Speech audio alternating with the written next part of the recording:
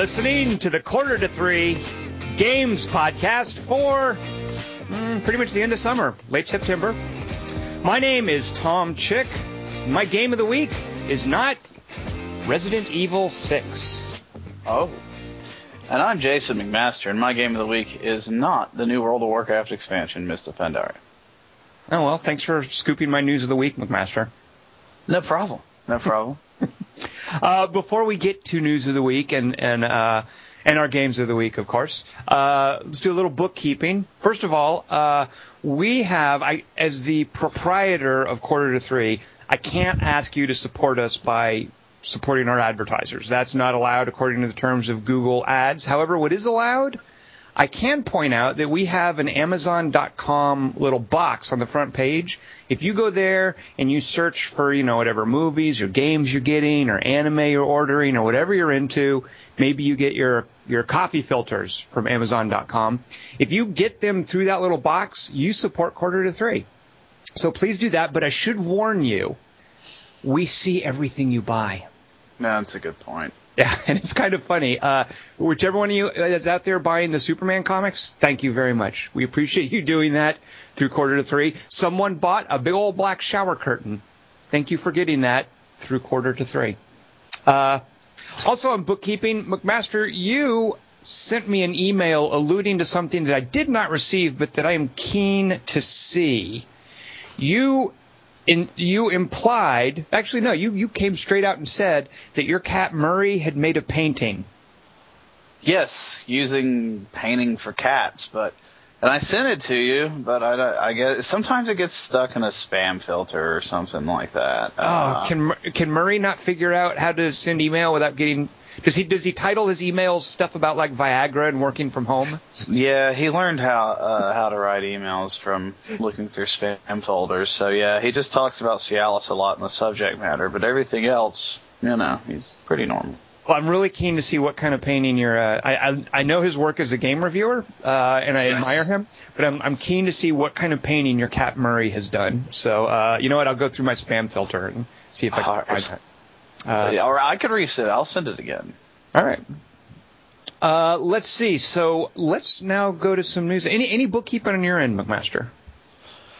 I don't think so. No. I think we're good. Well, I am a bit concerned since you haven't been in Guild Wars 2 as much lately that you're cheating on us with another type of bear that isn't the Codon. Oh, right. So I had to think about Codons. Those are, so World of Warcraft has panda bears, and Guild Wars 2, one of the many ways it's better than World of Warcraft, if I can throw out that incendiary comment, has full-blown polar bears. It depends on whether or not you're a fan of the polar bear, because, there are cases that can be made for both. McMaster, what's a case to be made for a panda bear over a polar bear? I don't believe this. Play devil's advocate. Go ahead. Advocate for panda bears for me. Go. Pandas don't eat seals. I think you're confusing polar bears with orcas. Pandas don't eat penguins. No, a polar bear would never do that. McMaster, polar bears subsist on nuts and berries. Everybody knows that. Yeah, polar bears. They're very kind. They're not a carnivore at all. Panda bears, I'm sure, do plenty of damage to the environment. They make people very, very sad when they die. That's true. And plus, they've thrown in their lot. I'm a little reluctant to put this out here because the Cold War is over. But panda bears have thrown in their lot with the communist regime. And as an erstwhile foreign policy conservative, I'm not one of those anymore, but I used to be. I'm a little uncomfortable with that.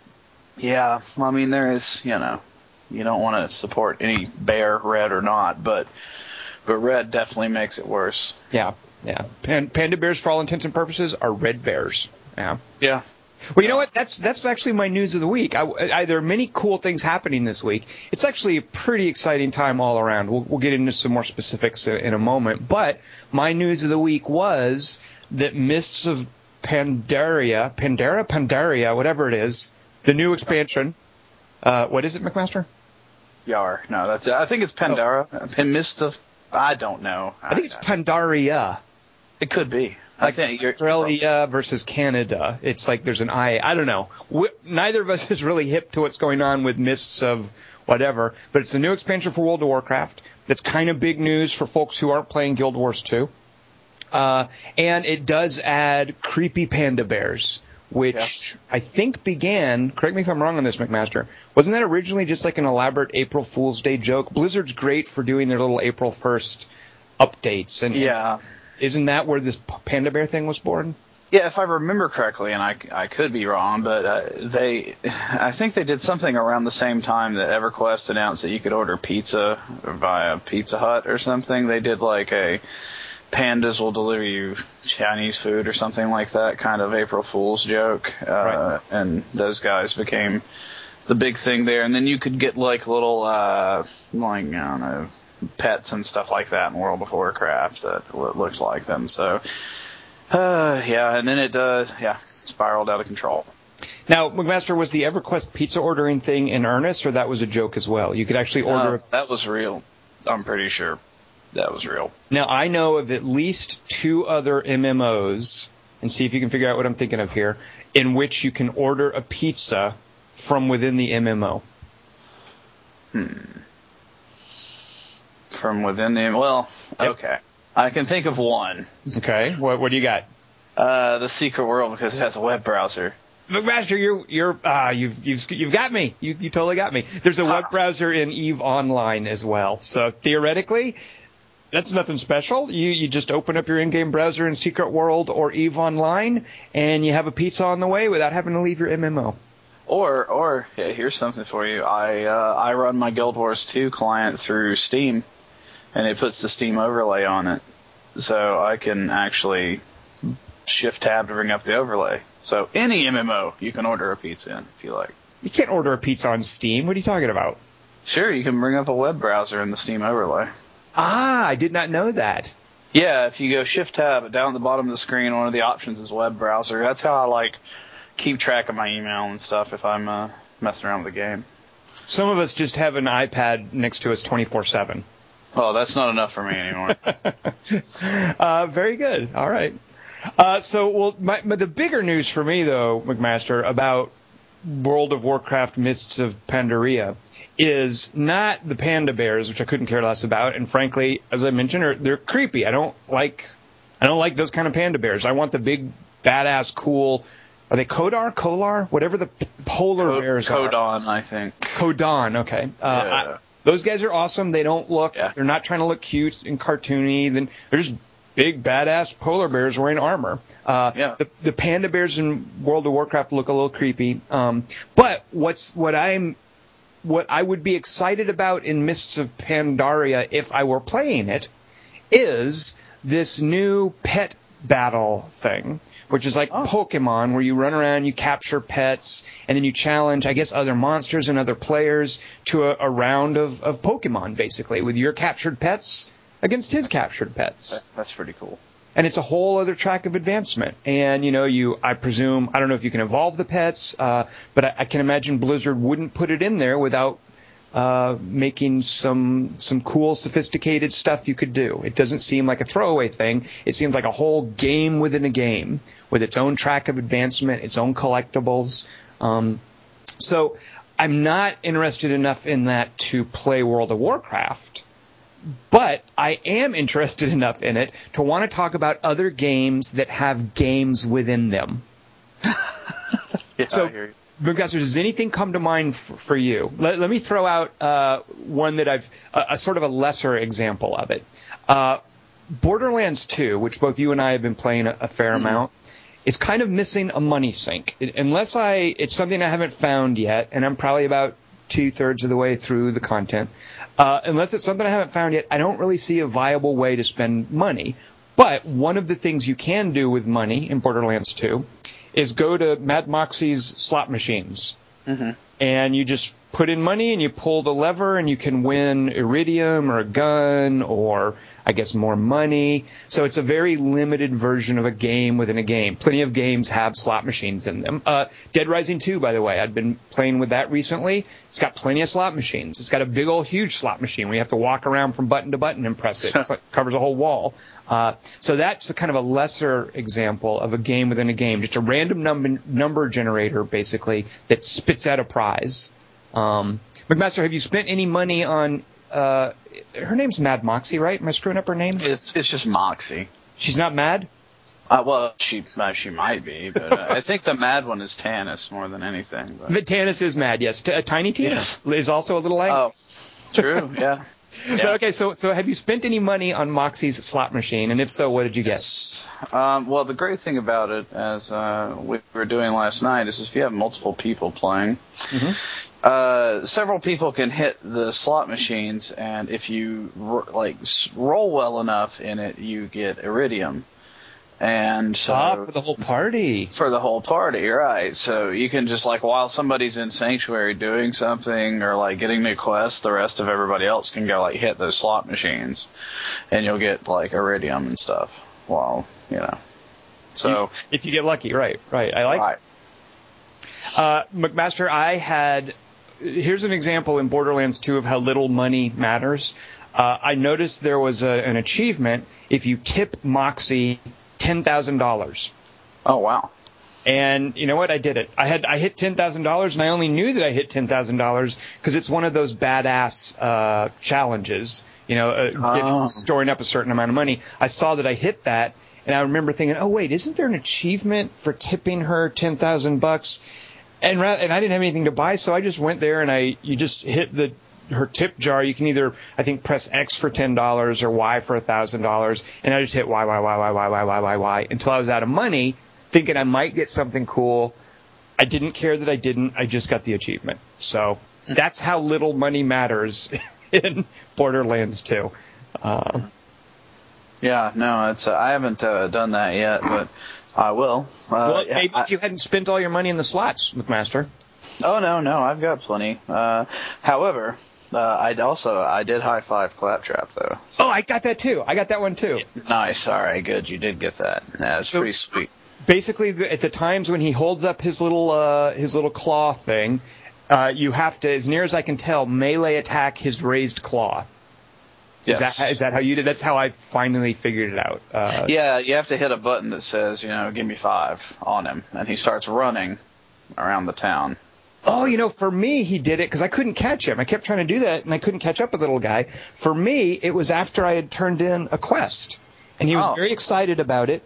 Did you go to Claptrap's birthday party, McMaster? Yes, that is a great quest. That is a great quest, and after the party, he will ask for you to give him a high five, I think. Because I chased him around town with his little claw upraised and couldn't catch up with him.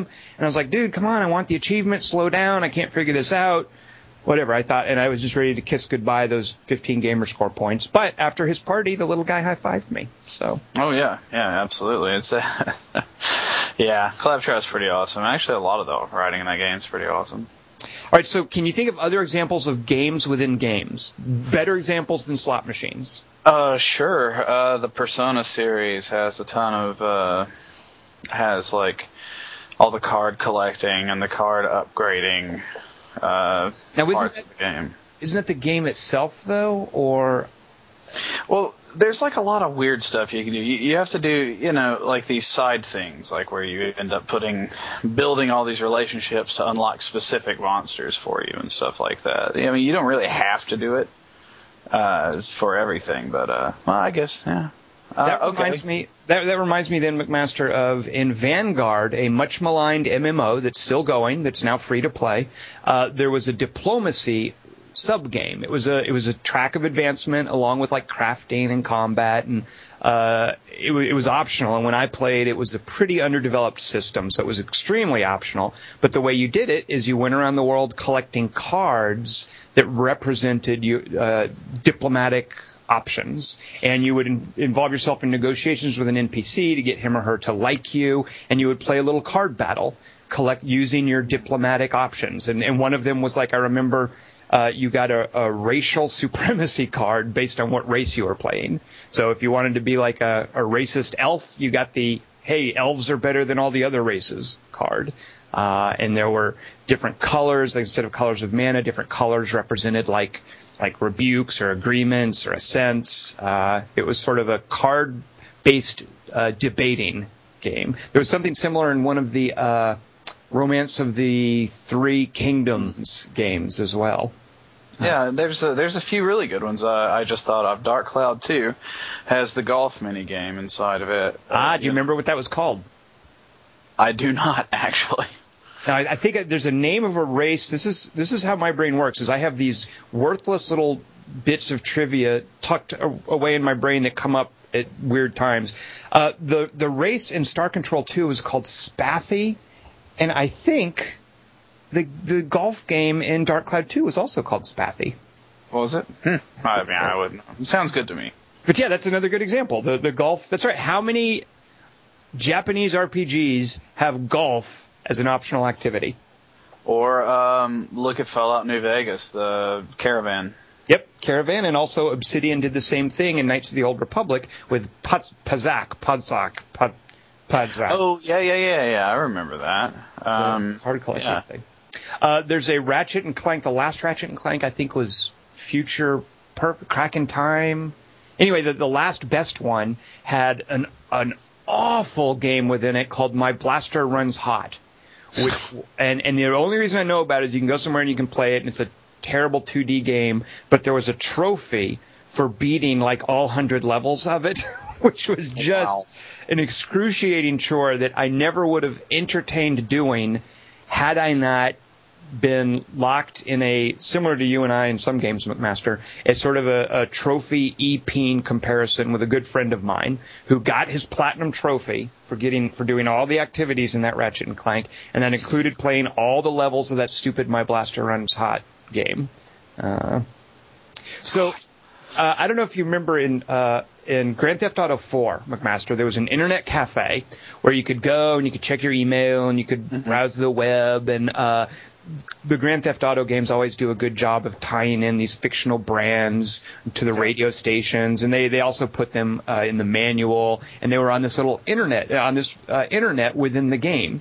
And one of the fictional brands advertised was an MMO. They were basically riffing on World of Warcraft and how people who play MMOs are losers, and it was obvious fish in a barrel kind of humor. But I could not help but wish for, within Grand Theft Auto 4, an actual MMO. You know, it wouldn't have to be anything fancy, just a kind of a progress quest thing where maybe Nico could like log in once a day and just do a quick combat and level up his character. But I remember kind of thinking that it was pathetic, but I wanted it. Like an MMO within an open world game. That'd be pretty sweet. Yeah. All right, go ahead. How about Red Dead had Mumbly Peg and all that stuff in it? Yeah, exactly. Those kind of like mini game side activities, right? Horseshoes. Yeah, horseshoes. Well, the poker was kind of cool. Yeah. Like, Liar's Dice. Liar's Dice. Yeah, very good. Fable had a bunch of that, yeah. Oh, God, that Fable. That's right. You could download before the game came out these little games and make money, which could then apply to your game. Yeah. Yeah. All right, so McMaster, you roll up a character in World of Warcraft, and let's pet battle. Oh God, that does sound good. All right, so that's my news of the week. Is if you want a little Pokemon in your World of Warcraft, Blizzard's happy to oblige you. McMaster, what do you got for news of the week? My news of the week is that Nintendo has released their launch titles and their launch window, and when their direct release date for their starting lineup. McMaster, can you answer one very important question for me? What's that? When can I play Bayonetta 2? Let me see if Capcom's even included on here. I don't think they are. All right, McMaster, you failed me for the last time. Yeah, wait, no, that's not Capcom, that's Sega. You failed me twice for the last time. It's not listed. Okay, it's 3 strikes, McMaster. So yeah, I would say it's not a launch window title. However, there are quite a few kind of cool ones coming with the system. For instance, we have the Assassin's Creed 3, November 18th. They'll have that. Batman Arkham City Armored Edition, which I'm kind of curious about. Zombie U is a November 18th title, which will, that looks good. Darksiders 2 for those who haven't played it on other systems. Pikmin 3 is launch window, but I do want to see that. There's just quite a few things coming out at that point, and McMaster, really what kind of person is going to play Assassin's Creed 3 on his Wii U instead of his 360 or PS3? Not this person. Yeah.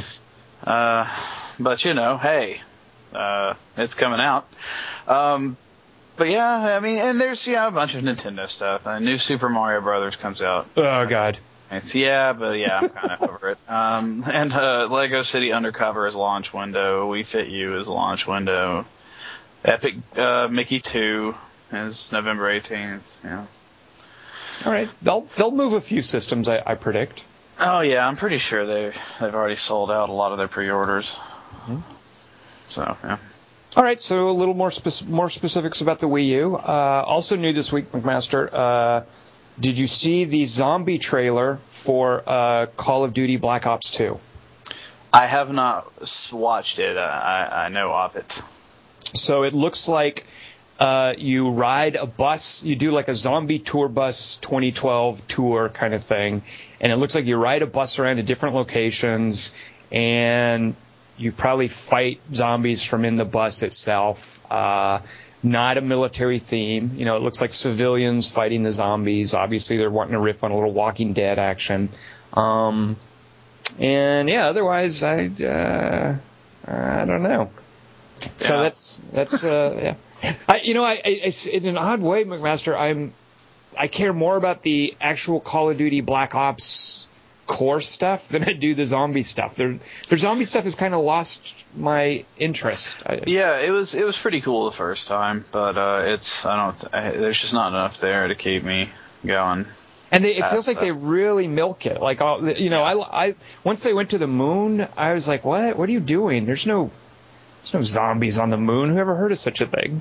Well, I mean, to be fair, there's Nazis on the moon now, according to Iron Sky or whatever it was called. Right, that Finnish movie. Yes. Yeah. So Nazis. So you know what? If there are Nazis on the moon, why not Nazi zombies? That makes sense. All right. Yeah, why not?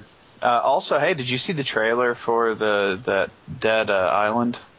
I did. So Dead Island Riptide. Is that this year, McMaster? I think it is. Is it this year? I'm not sure. But they haven't actually said anything about it much.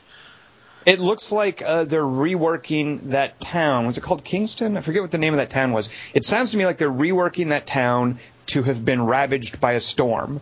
So, and then you can just replay through it. I'm not entirely sure, but yeah, they did a new trailer. Of course, it doesn't have quite the same emotional impact if you don't, kill and zombify a little kid, and it didn't do the whole backwards thing, but it's just like two people in a zombie siege, and it has an explosive ending. Yeah, it's kind of decent, right? Yeah, the thing is, though, those trailers, nothing to do with the actual game. Like, that level of emotion is in the game, that sort of level of character. Instead in the game, you get, what's the guy with the hammer that you play? Sam B? What's his name? Yeah, Who Do You Voodoo, bitch. That's right. Sam B. Yeah. Right, yeah. So those trailers are just kind of trying to sell you on zombie stuff, and the game will be something different.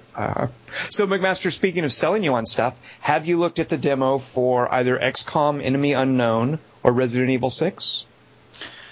All right, I've downloaded the demo for XCOM, and I want to play it, but then there's other games. However, Resident Evil 6, I saw the first one. I have not tried the new one. What did you think of the first demo? It was all right. It's Resident Evil. Okay. Yeah. I'll have more to say about this in the coming weeks, but I don't think this is any Resident Evil 5. Yikes, that's going to hurt some people. Well, we'll see. More on that later. So, also a little tiny bit of news. McMaster, you and I briefly tried a game called Wargame European Escalation. Yeah. They just added free, and these guys have been doing a great job of throwing out content. They just added some free new maps, which have crazy hills on them, which I'm not crazy about, but they're different than the other maps. And there's also a new game mode that you can play. There have been a few new game modes that they've released since the game came out, where originally the only way you could win a game of War Game European Escalation, and this was a really cool quasi-realistic Cold War RTS. Previously, the only way you could win was by smashing the other dude's units. So there's a lot of cat and mouse as you're trying to, like, suss out where he is without taking too heavy casualties. Is somebody just going to hang back and build up artillery to trash the other guy's units when he finds them? Are you going to build helicopters to try to hunt him down? A lot of cool cat and mouse, but it always involved breaking the other guy's units to get points.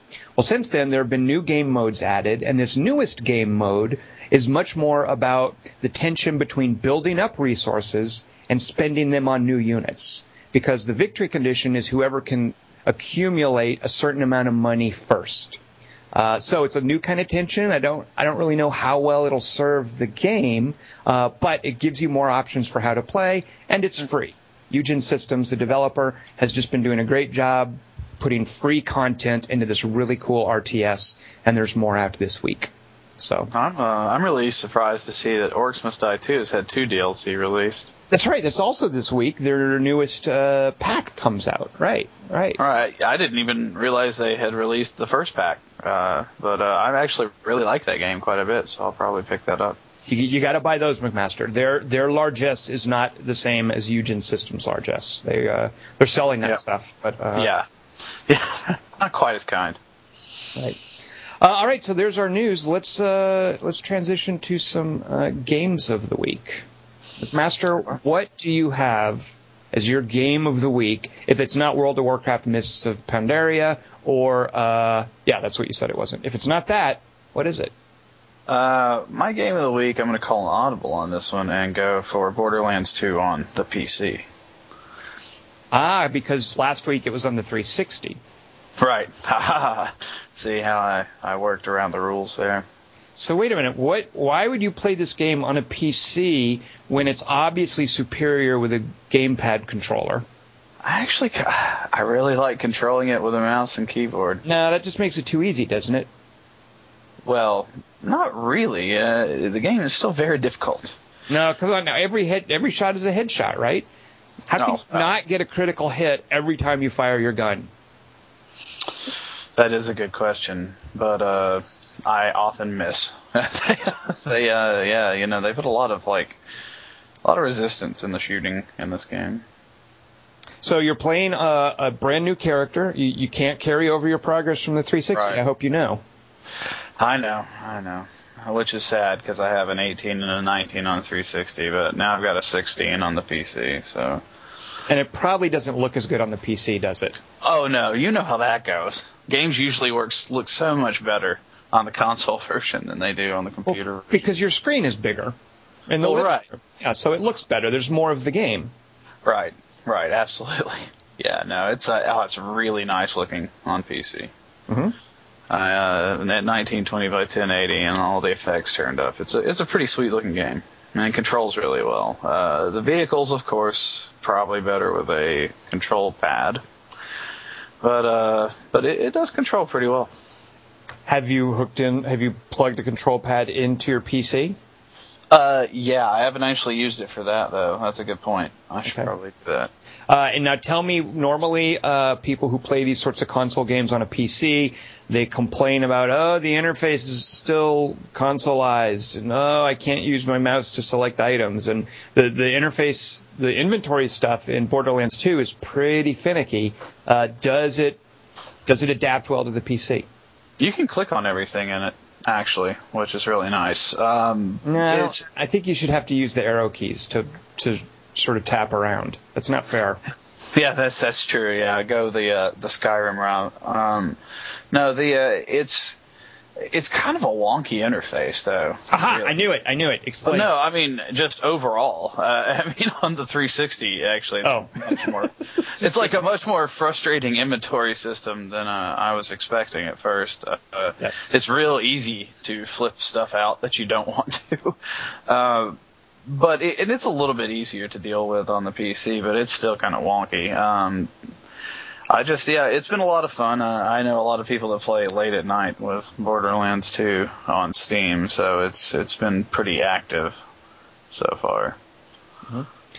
And which will you be sticking with your character on the PC or on the 360? Which way are you going now that you have both options in front of you? Oh, I'll do both, because I'm also playing, like, with the characters on the 360, I'm playing with specific people that may not be playing all the time. So on the PC, I can just kind of mess around and do whatever. So it's kind of a different crowd. I'm going to play both, though, of course. So you've got 3 out of the 4 characters here. Who are you liking most? That's kind of a tough question, because like I feel I didn't get as far as I would like with Zero to see how powerful he is as a higher level assassin character. Mm-hmm. But I would say the Siren's really great, but I like the Commando. Commando's pretty great, pretty good. Is he the guy that throws out turrets? So basically the Siren has little magical powers. Your Zero assassin guy can stealth and kill people. So the Commando's the equivalent of the guy from the last game who throws turrets, right? Right. I mean, his action trees and everything are a lot different. And it goes back to one thing I really like about Borderlands 2 over the original is that the special actions and abilities, their cooldowns have been reduced so greatly that you get to use them more than every 2 minutes. Right. I do remember that was one of the things in the last game. I kind of felt compelled to go for that part of the skill tree that lowered the cooldown time. Absolutely. But with the Commando, one thing I really like is if you throw out your turret and then you realize, or you kill everything real fast or nothing's around, you can walk over to your turret and reclaim it, and it gives you some of the cooldown back. Hey, I wanted that in the last game. Mm-hmm. Well, it's there now. So, he's got a really good weapon set. I haven't found a lot of assault rifles I'm fond of. Mostly a rocket launcher with him that does quite a bit of damage called Pokey Dokey Derp. That's one of my favorite weapon names so far. I had the ass beater, and beater was spelled Beeter. I thought that was pretty endearing. I really like the weapon names. Yeah. It does reflect accurately a post-apocalyptic, not very literate society. What they might call their guns. Yes. Yeah, it really does. I have to say though, McMaster, we talked a bit about this before. Or maybe I was talking with Brandon. So I did the No High Scores podcast, and we talked a fair bit of Borderlands. I forget if we talked about this, McMaster, but one of the things that I had some reservations about, but ultimately love, is how you find a gun that is so awesome that you stick with it far longer than you normally would in a game with this much gear churn. And one of the examples of that is the Tiny Tina gun, the gun you get for doing her little quest, which Teapot. Yeah. Oh my God, that's so good. I'm like 7 or 8 levels beyond it, and it's still my favorite pistol, and sometimes even my favorite go-to weapon. And I love that about the game. There's so much personality in that gun, and it's so effective that I don't mind that I haven't found anything better, because I like how much I like that gun. Well, yeah, sure. I mean, the only weird thing about that gun is that right before then, I had found a purple pistol that was really good. So I was like, man, that's a bummer. Now, McMaster, did you find that, or did maybe a friend of yours give it to you? No. This is on the PC. Oh, okay. Because I did. Let it be known, I did give you a purple pistol. I know. I said you could have it back. I didn't have room for it in my inventory anymore, so it's not. I wasn't just giving it to you out of altruistic reasons. It's just I needed the space in my backpack. Oh, fine. So I've really been digging the Siren, although she's really good. But man, I kind of just wish. There's so many things on the skill tree that I know I'll never get to play with, and I know you can drop I guess it's $1,000 or whatever. It's not like I need money for anything else. I know you can basically respec, right. And the thing is, I have all these class mods that I want to try out that help specific skills, but they don't enhance those skills unless you've put at least a point in them. Right. Yeah. So it's sort of like every class mod I find makes me want to try a different build. And on one hand, I like in Torchlight, you can't really jump around different builds that well. You have to commit, and I like that in Torchlight. Here, because I'm constantly finding these class mods that are reminding me of different ways I could play, I'm not sure how I feel about that. It's just, I want more skill points. I want to advance faster. I don't know. Oh, yeah. Well, I mean, yeah, we have to get to the New Game Plus mode. And that also, I find myself out-leveling the content so quickly. Like, I get a list of just, these aren't the accurate numbers, but just for argument's sake, let's say you get a list of 10 quests when you hit, like, a new threshold. Of those 10 quests, if you do, like, 3 or 4 of them, you're going to out-level the other 6. And suddenly the other 6, they're all listed as gray. It's called trivial and the difficulty level. You don't get much experience points for them. So I kind of feel like those are almost in there for me to do during New Game Plus. Like, I'll get those the next time around. And I've been putting them in my little ignore category on my quest log. But it's an odd decision, like, to make so much content and then make it where you're going to out-level all of it. It seems like an odd design decision. Yeah, there was there was parts of Borderlands that were like that too, and I was actually kind of happy about some of them because it meant I didn't have to go do crap that I really didn't like doing. Yep. But here's the thing, though, in Borderlands 2, McMaster, all of these quests are you mentioned the writing before. The writing is really good, and some of the quests are really clever. So, I wonder what cool, funny things am I missing by saving some of these quests for the next go-round, and should I just suck it up and play quests that don't give me experience, in which case I'm right back to that whole thing about wanting to level faster, and I'm going through content and not leveling, and right. I guess ultimately I'm just happy there's so much content in there. There's a lot more content than there was in the first one. Yeah. I mean, well, the non-updated first one. But yeah, it's a really big world. I can say I'm probably at around the 2/3 of the way through point on 3 characters, and and I've seen it all now. But yeah, well, I guess that's a great way to get to do all the different missions that you might otherwise skip. Right. Like when I was playing with you initially as the assassin, I didn't do a bunch of the side missions that you'd already done. And when I went through with the soldier later, I did. And I looked through those. And I'm doing I'm kind of picking and choosing this time around with the Siren I'm playing on the PC just because, I don't want to completely out-level everything. And then, so you have to go through a reward list and kind of pick out what you want to do. But yeah, it's and with 3 and 4 people, you get a lot more iridium drops. So there is that. Well, you were right at the point where I think you're at the sort of the threshold for this cool series. I guess it's one long mission, the little Mordecai mission. The guy from the first game that had the bird. There's some really cool stuff with him that you're about to jump into. Yeah, I did. I have done the Siren one, the Firehawk mission. That's pretty great, actually. That's a really good mission series. I like that. And that's one of those, too, where I had out-leveled it. And so it was trivial for me, but I decided I'd go back and do it, and I was glad I did. But I did that, too. Yeah, I didn't get much XP for it. It was I like the escort mission at the end, where you take the dude up to the ship. That's great.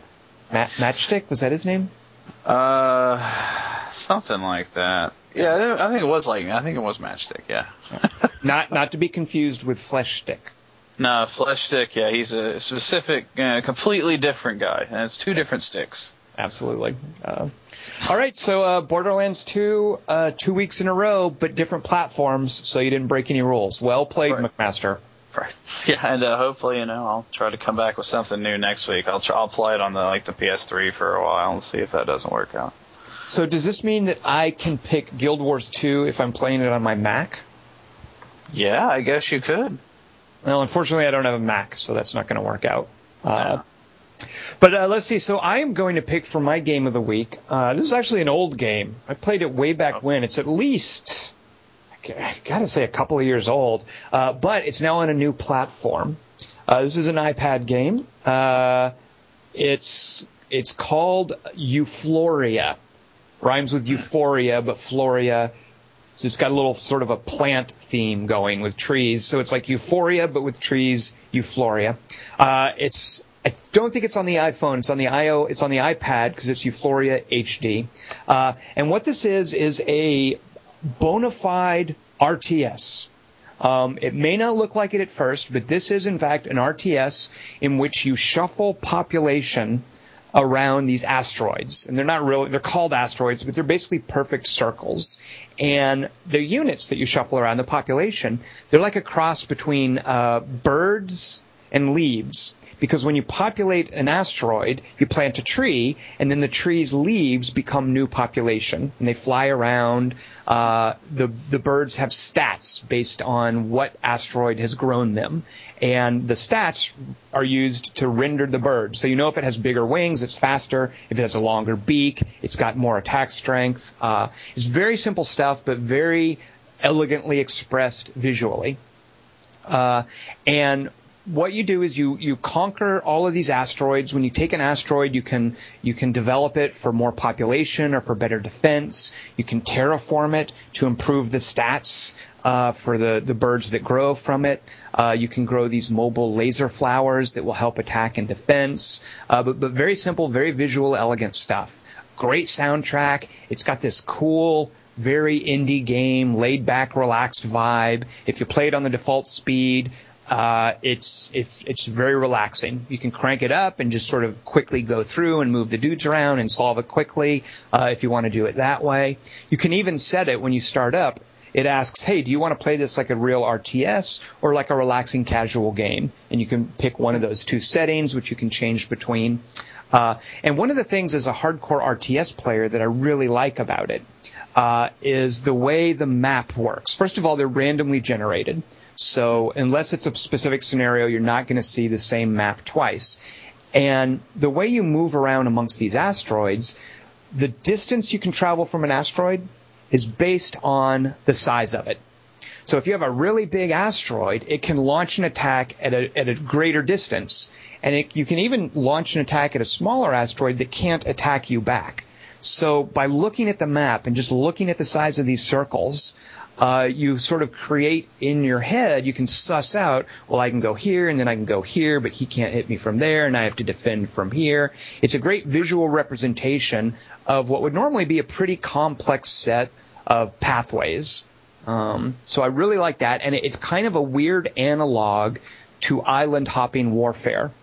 Like where the size of a base you build on an island determines how far what size of bomber can take off from that island, and therefore how far out it can strike. Anybody who's played like a serious World War II Pacific Theater game will instantly grok what is going on with Euphoria. So I like that a lot. But mostly, I just love how it's laid back and it's trippy, and the asteroids grow these fractally generated trees, and then the leaves drop off and become these birds. And I played this a couple of years ago on the PC, but one of the things I really like for this iPad version is how well they've adapted the interface.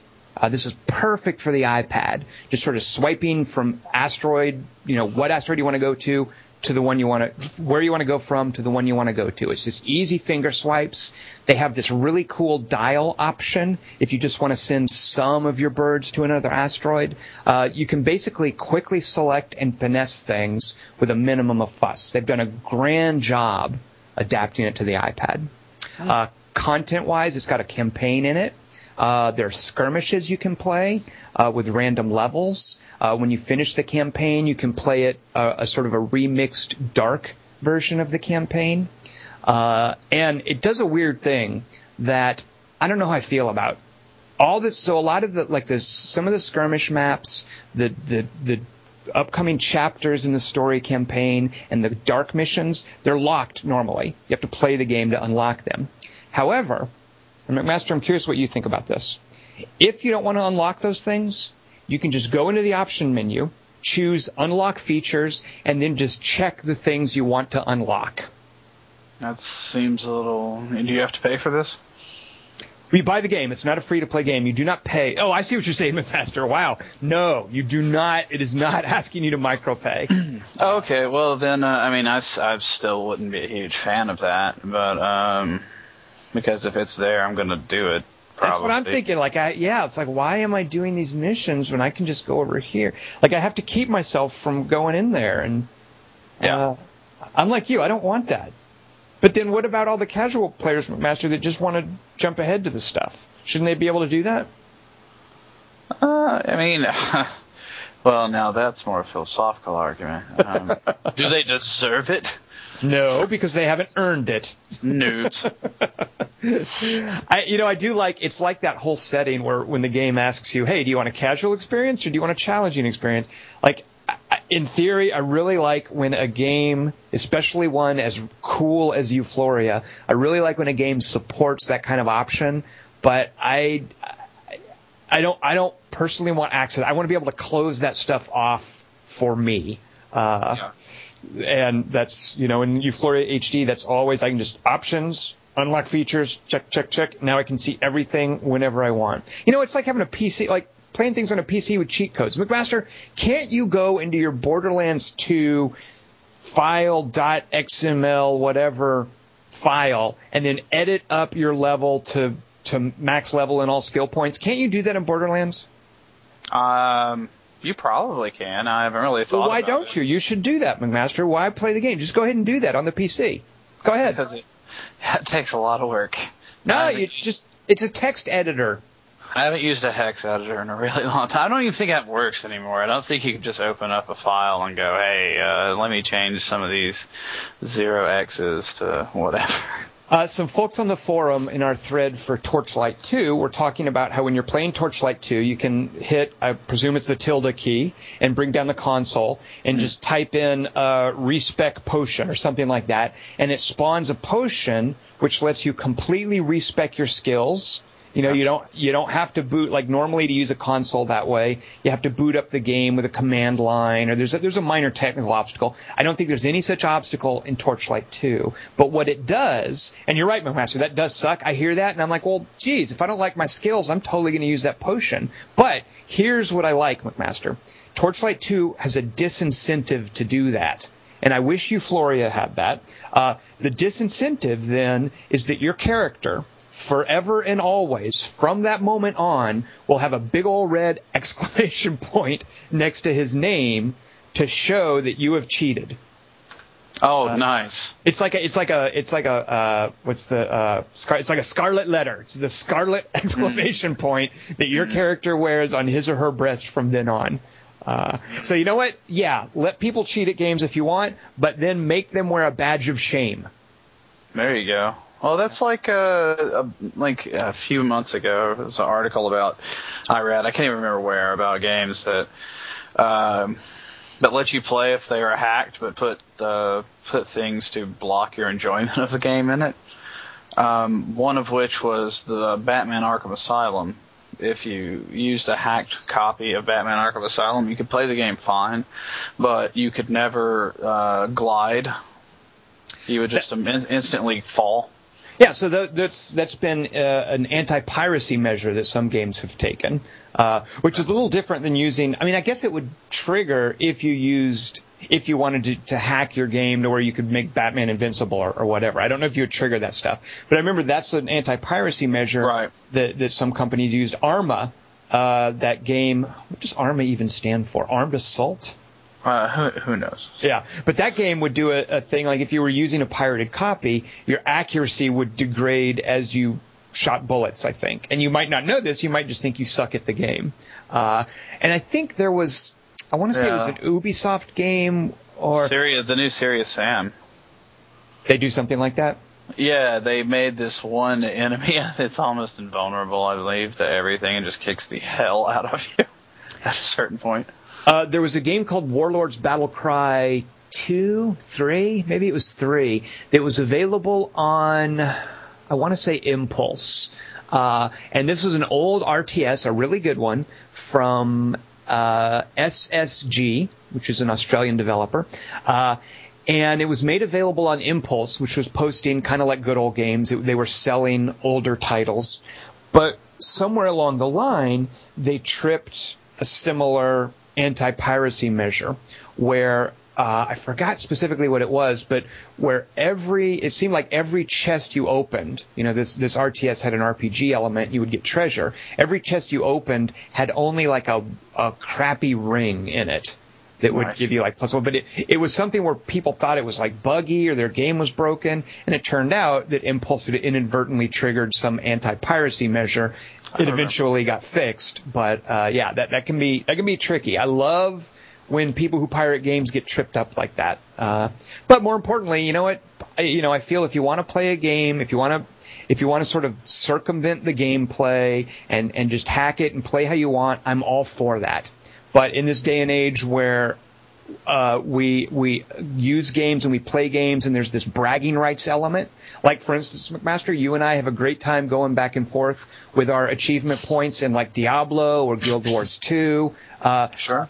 And I like knowing that we're friends, so I don't, that doesn't matter. But I would like knowing when I look at somebody else's achievement points, whether or not they've cheated on that, whether or not they've hacked their. So when I play Torchlight 2 and I see that red exclamation point next to somebody's name, even if they've done something as innocent as respec the game, they've basically subverted the way the developer wanted them to play, and that's cool, but I want to know about that.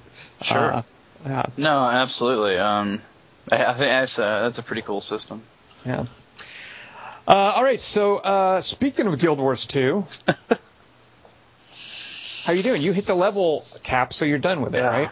Yeah, pretty much. So you beat the game, McMaster. You beat Guild Wars 2. I have not done all the personal stories yet, so I have to do those to consider myself having beaten. Now, that will take 8 characters, right? For 8 classes, or just 5 for 5 races? Yeah. Do you know? I don't actually know. I think that you have different little avenues you can take, but I think a lot of the stories are just based on the race. So my first character, I've got a couple of alts now. I would play the story missions work similarly to Star Wars Old Republic, if folks have played that, where you jump into the game, you're doing, in another MMO you do quests. That's not really how Guild Wars works, but you're playing and you're earning levels, and you've constantly got an option to go do your character's story mission. And in fact, that is the only thing in what would otherwise be a quest log, is you've always got the option. It's always telling you, hey, when you're ready to do your story mission, go here. This is the recommended level. But go there when you like. And that's the only information you've got. Otherwise you just sort of run around and explore and have a great time in Guild Wars 2. So when I played my main character, I was constantly, when I hit that required level for the storyline, I would run over there and immediately do it. Because I was thinking that's what the game wanted me to do. And there was a lot of back and forth there. So I'd be playing and enjoying stuff, and I'd be like, oh, I can do my story mission, let me run back and do that. And it had this very sort of desultory staccato feel to it. What I've done with my alts, and I infinitely prefer it this way, is I get about 10 levels, and then I go back and tear through about 5 or 6 story missions all at once. And it feels much better because it chains together longer. It does adjust your level, your base stats, to the level of the area you're playing. So it's not like Secret World or something. It's not like where you've out-leveled the story, or Borderlands, where you've out-leveled the story missions and they're not going to be rewarding or challenging. That's still there.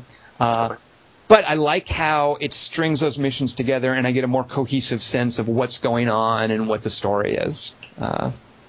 No, yeah, I agree. And some of the missions later on get a lot tougher. Yeah. So if you rush to do them immediately, you may not have all the skills unlocked that you need to handle them.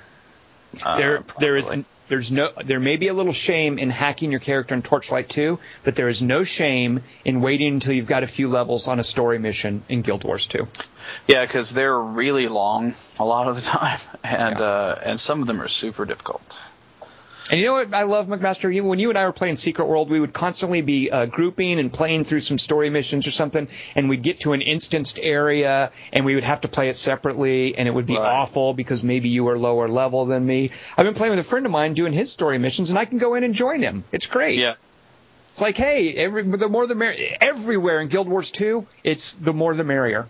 It's like, hey, jump in, do your buddy's story mission. We don't care. Come on in. Doors open. Yeah, no, that's really cool. I like that a lot. And I like a lot of the stuff they do with that kind of thing. The dungeons are working pretty well now, so it's, yeah. Now, what are you going to do with all your dungeon tokens? Do you have your eye on anything, Master? Yeah, I'm trying to decide if I want to try to build a rare or like a legendary pistol or something like that. That's probably what I'm going to end up doing. Just trying to build a legendary pistol or dagger, maybe short bow. Well, you know what that means. You'll be playing Guild Wars 2 for quite some time.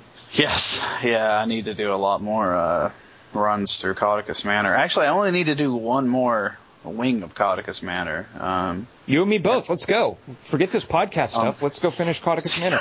Which is the one? So, for folks listening, when you do a dungeon first, you do the story mode, and it just gives you the basic outline for the dungeon. And it's not simple; like it's a full dungeon, and it can be long and frustrating and difficult boss fights. But once you've done the story mode, it unlocks something called Explore mode. Yeah. And you might think in another MMO, Explore mode would be, you're just going through the same content, but everything has more hit points, and you get a better reward. Nope, that's not the way Guild Wars is going to do it. Instead, it's one of the most impressive features of Guild Wars 2, to me, honestly. It really is quite a bit of work. Explain what happens. So, McMaster, I've already done Caudicus Manor in story mode. What am I going to find when I do it in Explore mode? When you come back in Explorer mode, there will be a different set of characters there. And once you go in and speak to them, and this is pretty much how it works for all of the Explorer modes. Once you go in and speak to them, they're going to give you an option of 3 different wings of a quest to tackle.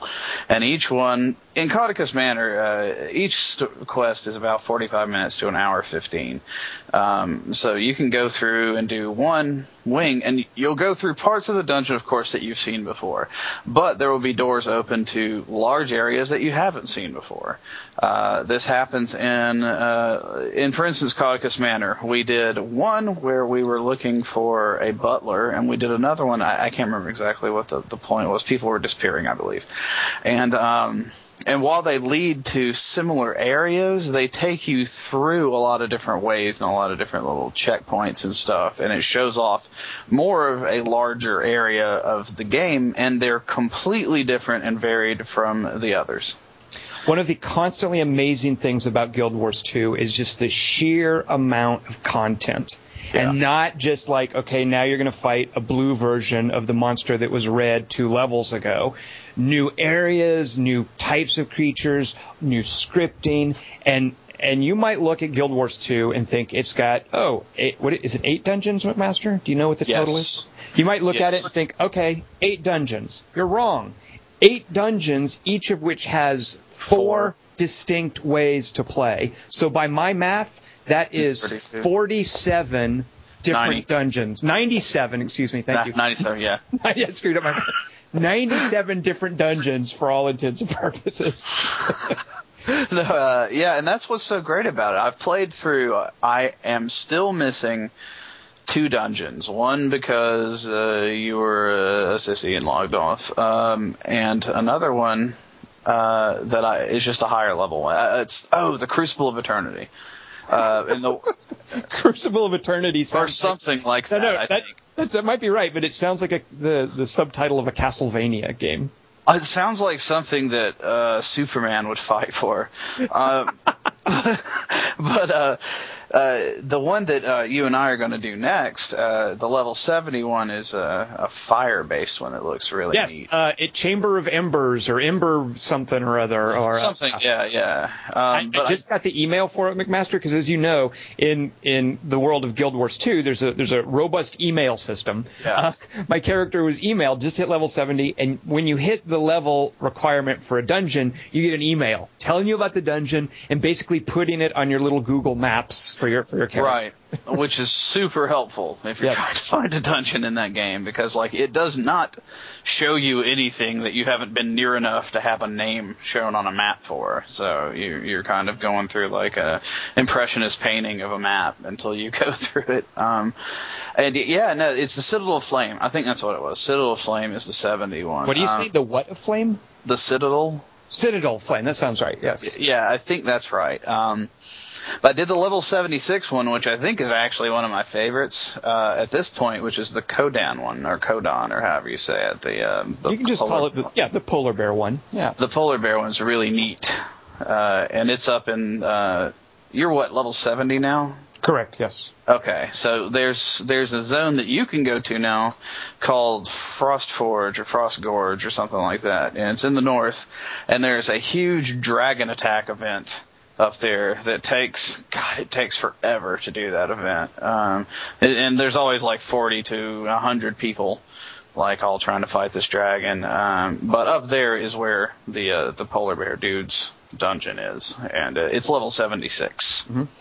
So give me a week or so. Well, actually, so just to pimp this briefly, I am now starting a weekly column on GameSpy about Guild Wars 2. So this does a couple of things. It gives me a job, which is nice. So that's one thing it does. But another thing it does is I really want to keep playing Guild Wars 2, but I find that I do this weird thing where when I finish the review for something, it becomes difficult for me to justify continuing playing it. I'll still want to, and I'll still dink around at something, and especially where my friends are playing, which is the case with Guild Wars 2. I've got plenty of folks I know who are playing, and we've got an active guild. But because I'm doing this weekly column for GameSpy for at least the next month, we'll see how it goes after that, I can guarantee that I will still be playing Guild Wars for at least another full month, which I just couldn't be more tickled about that. So yeah, no, that's actually very good. Yeah, this is a game that like it really captures you because there's so many different levels to it. And you know what? I'm perfectly comfortable with the subscription fee every month. Oh, wait a minute, hold on. I must admit I've bought some gems because I do. Oh, McMaster, you gave in. Sure. What did you? All right, what did you buy? I bought gems so that I could expand my bank. Yeah, that's what I would. Yeah, that's what's getting me. Is I look at that little bank and I'm trying to store stuff in there, and I'm like, I'm biting my knuckle. I'm like, do I go ahead? I have 4 of those 30 slot things now, so take it. Ha ha. You know what? I could earn that. I love the money sink in it too. By the way, like I love the fact that my main character, level 70. He has no money because I'm spending it on stuff that I want to buy. I don't have to like save it up for my mount or something. Well, yeah, and it's funny too because I bought a bunch of gems and and I gave half of them to Sarah. Of course, you kind of get burned on the conversion rate, but I turned several gems into about 5.5 gold. And sent it to her, and she got about 1,500 gems for that, where it was originally like 2,000 gems.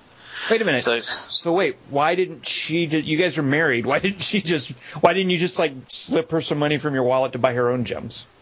I just wasn't. I don't know. I bought like the higher money amount you buy, the more gems you get. I see. So like I was seeing like, hey, maybe if I buy the higher amount, then that'll give us both more gems overall than paying separate. I see. But yeah, it's they get you there. However, it is pretty cool that you can send those things back and forth one way or another.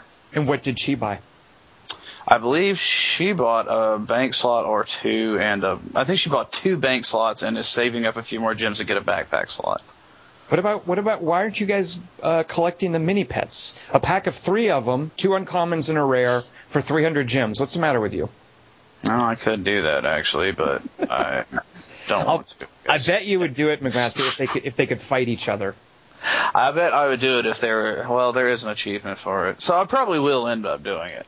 But I got to take it one part at a time. Well, McMaster, I got to say that's the only reason, because I do have some gems as well, and the only reason I haven't spent them on a bank slot is because I'm torn between whether to do that or to buy a pack of those mini pets, and I don't know. I know exactly why you should buy the bank slot.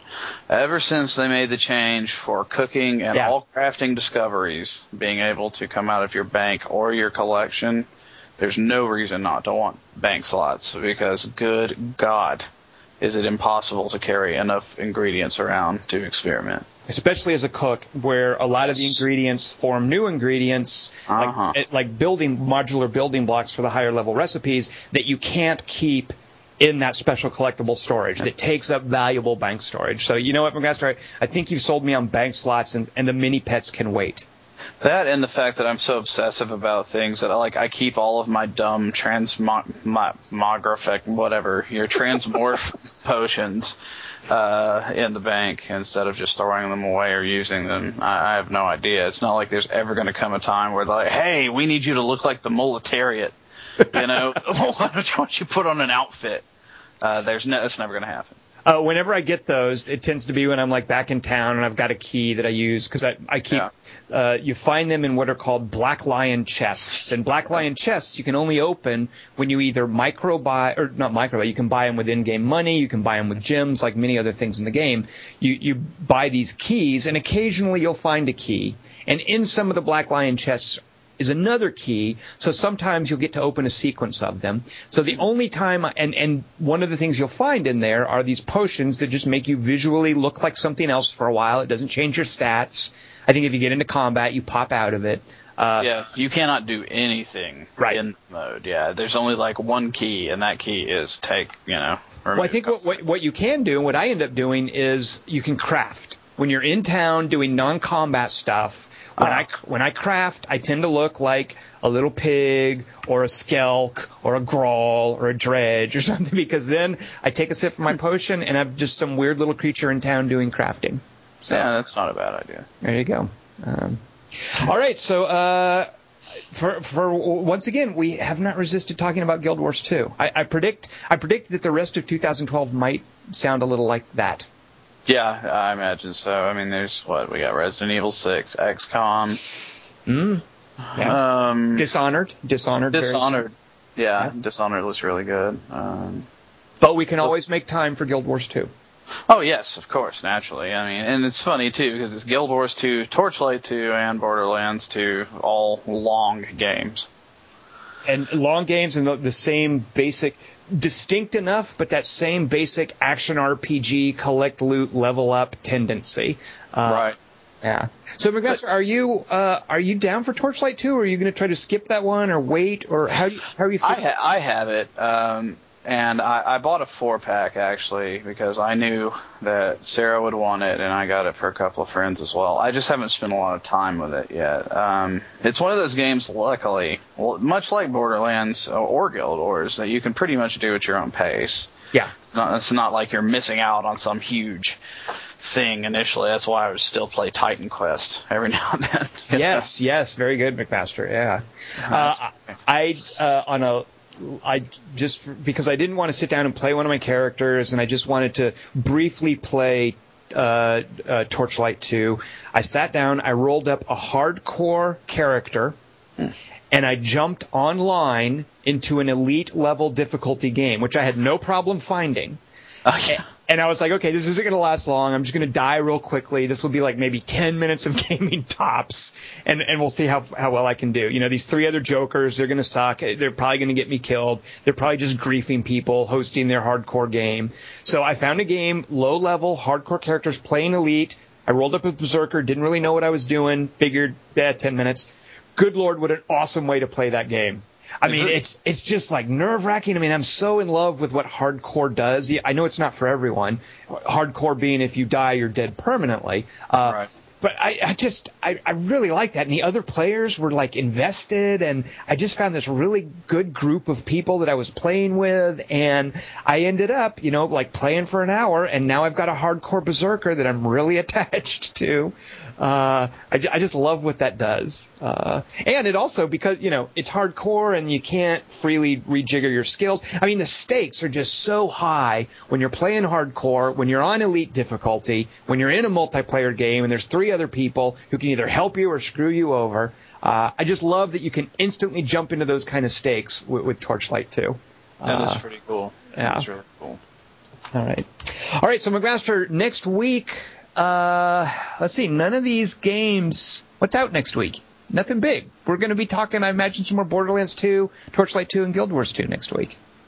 Wait. Isn't there something coming out? Resident Evil is, Resident Evil's next month. Dishonored's next month. I don't think so. Huh, okay. Well. Well. It could be worse. This is an awesome problem to have. Yeah, it really is. If there were any more great games coming out next week, it would just be too much. So there you go. Remember to support us on Amazon.com. Also, I haven't asked this in a while. You don't have to like us on Facebook because we're not futzing around with Facebook anymore. Forget that. Do rate us on iTunes. We have a PayPal donation button. We would welcome you using that. A few people have used that. Thank you very much. It's always appreciated when a little tip comes through the PayPal. Be sure to check out my column on Guild Wars 2 on GameSpy, which should be live the Friday after this podcast drops, which I believe that's Friday the 29th. And join us here next week for more. What should we do next week, McMaster? I don't know. Maybe some clog dancing. Yeah. And then what? Oh, well, we can talk about games, I guess. Awesome. So join us for that next week. I'm Tom Chick. I'm joined by Jason McMaster. Thank you so much for hanging out with us, and we'll see everyone in a week. I'll be the same.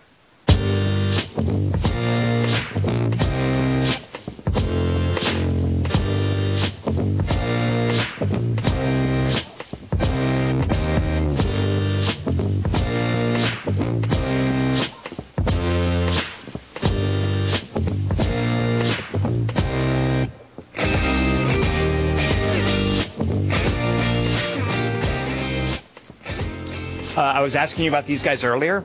They're a duo from New York called Rat-a-Tat. And this is from their second album. It's a song called Loud Pipes. But one of the things I love about this is you think at any moment, like record scratching is going to start. And you know what? It never happens. That's a shame. It kind of makes me think of the theme song from Borderlands 2. How does that go? Can you hum some of that? Not really, since it's this ain't no place for a hero, isn't that? The opening for Borderlands 2. Yeah, that and Borderlands 1 had the really cool musical opening. That's right. Yeah. I really like Borderlands 2 musical. I like the first one as well, but I just really like what they did with it, and musically it's cool.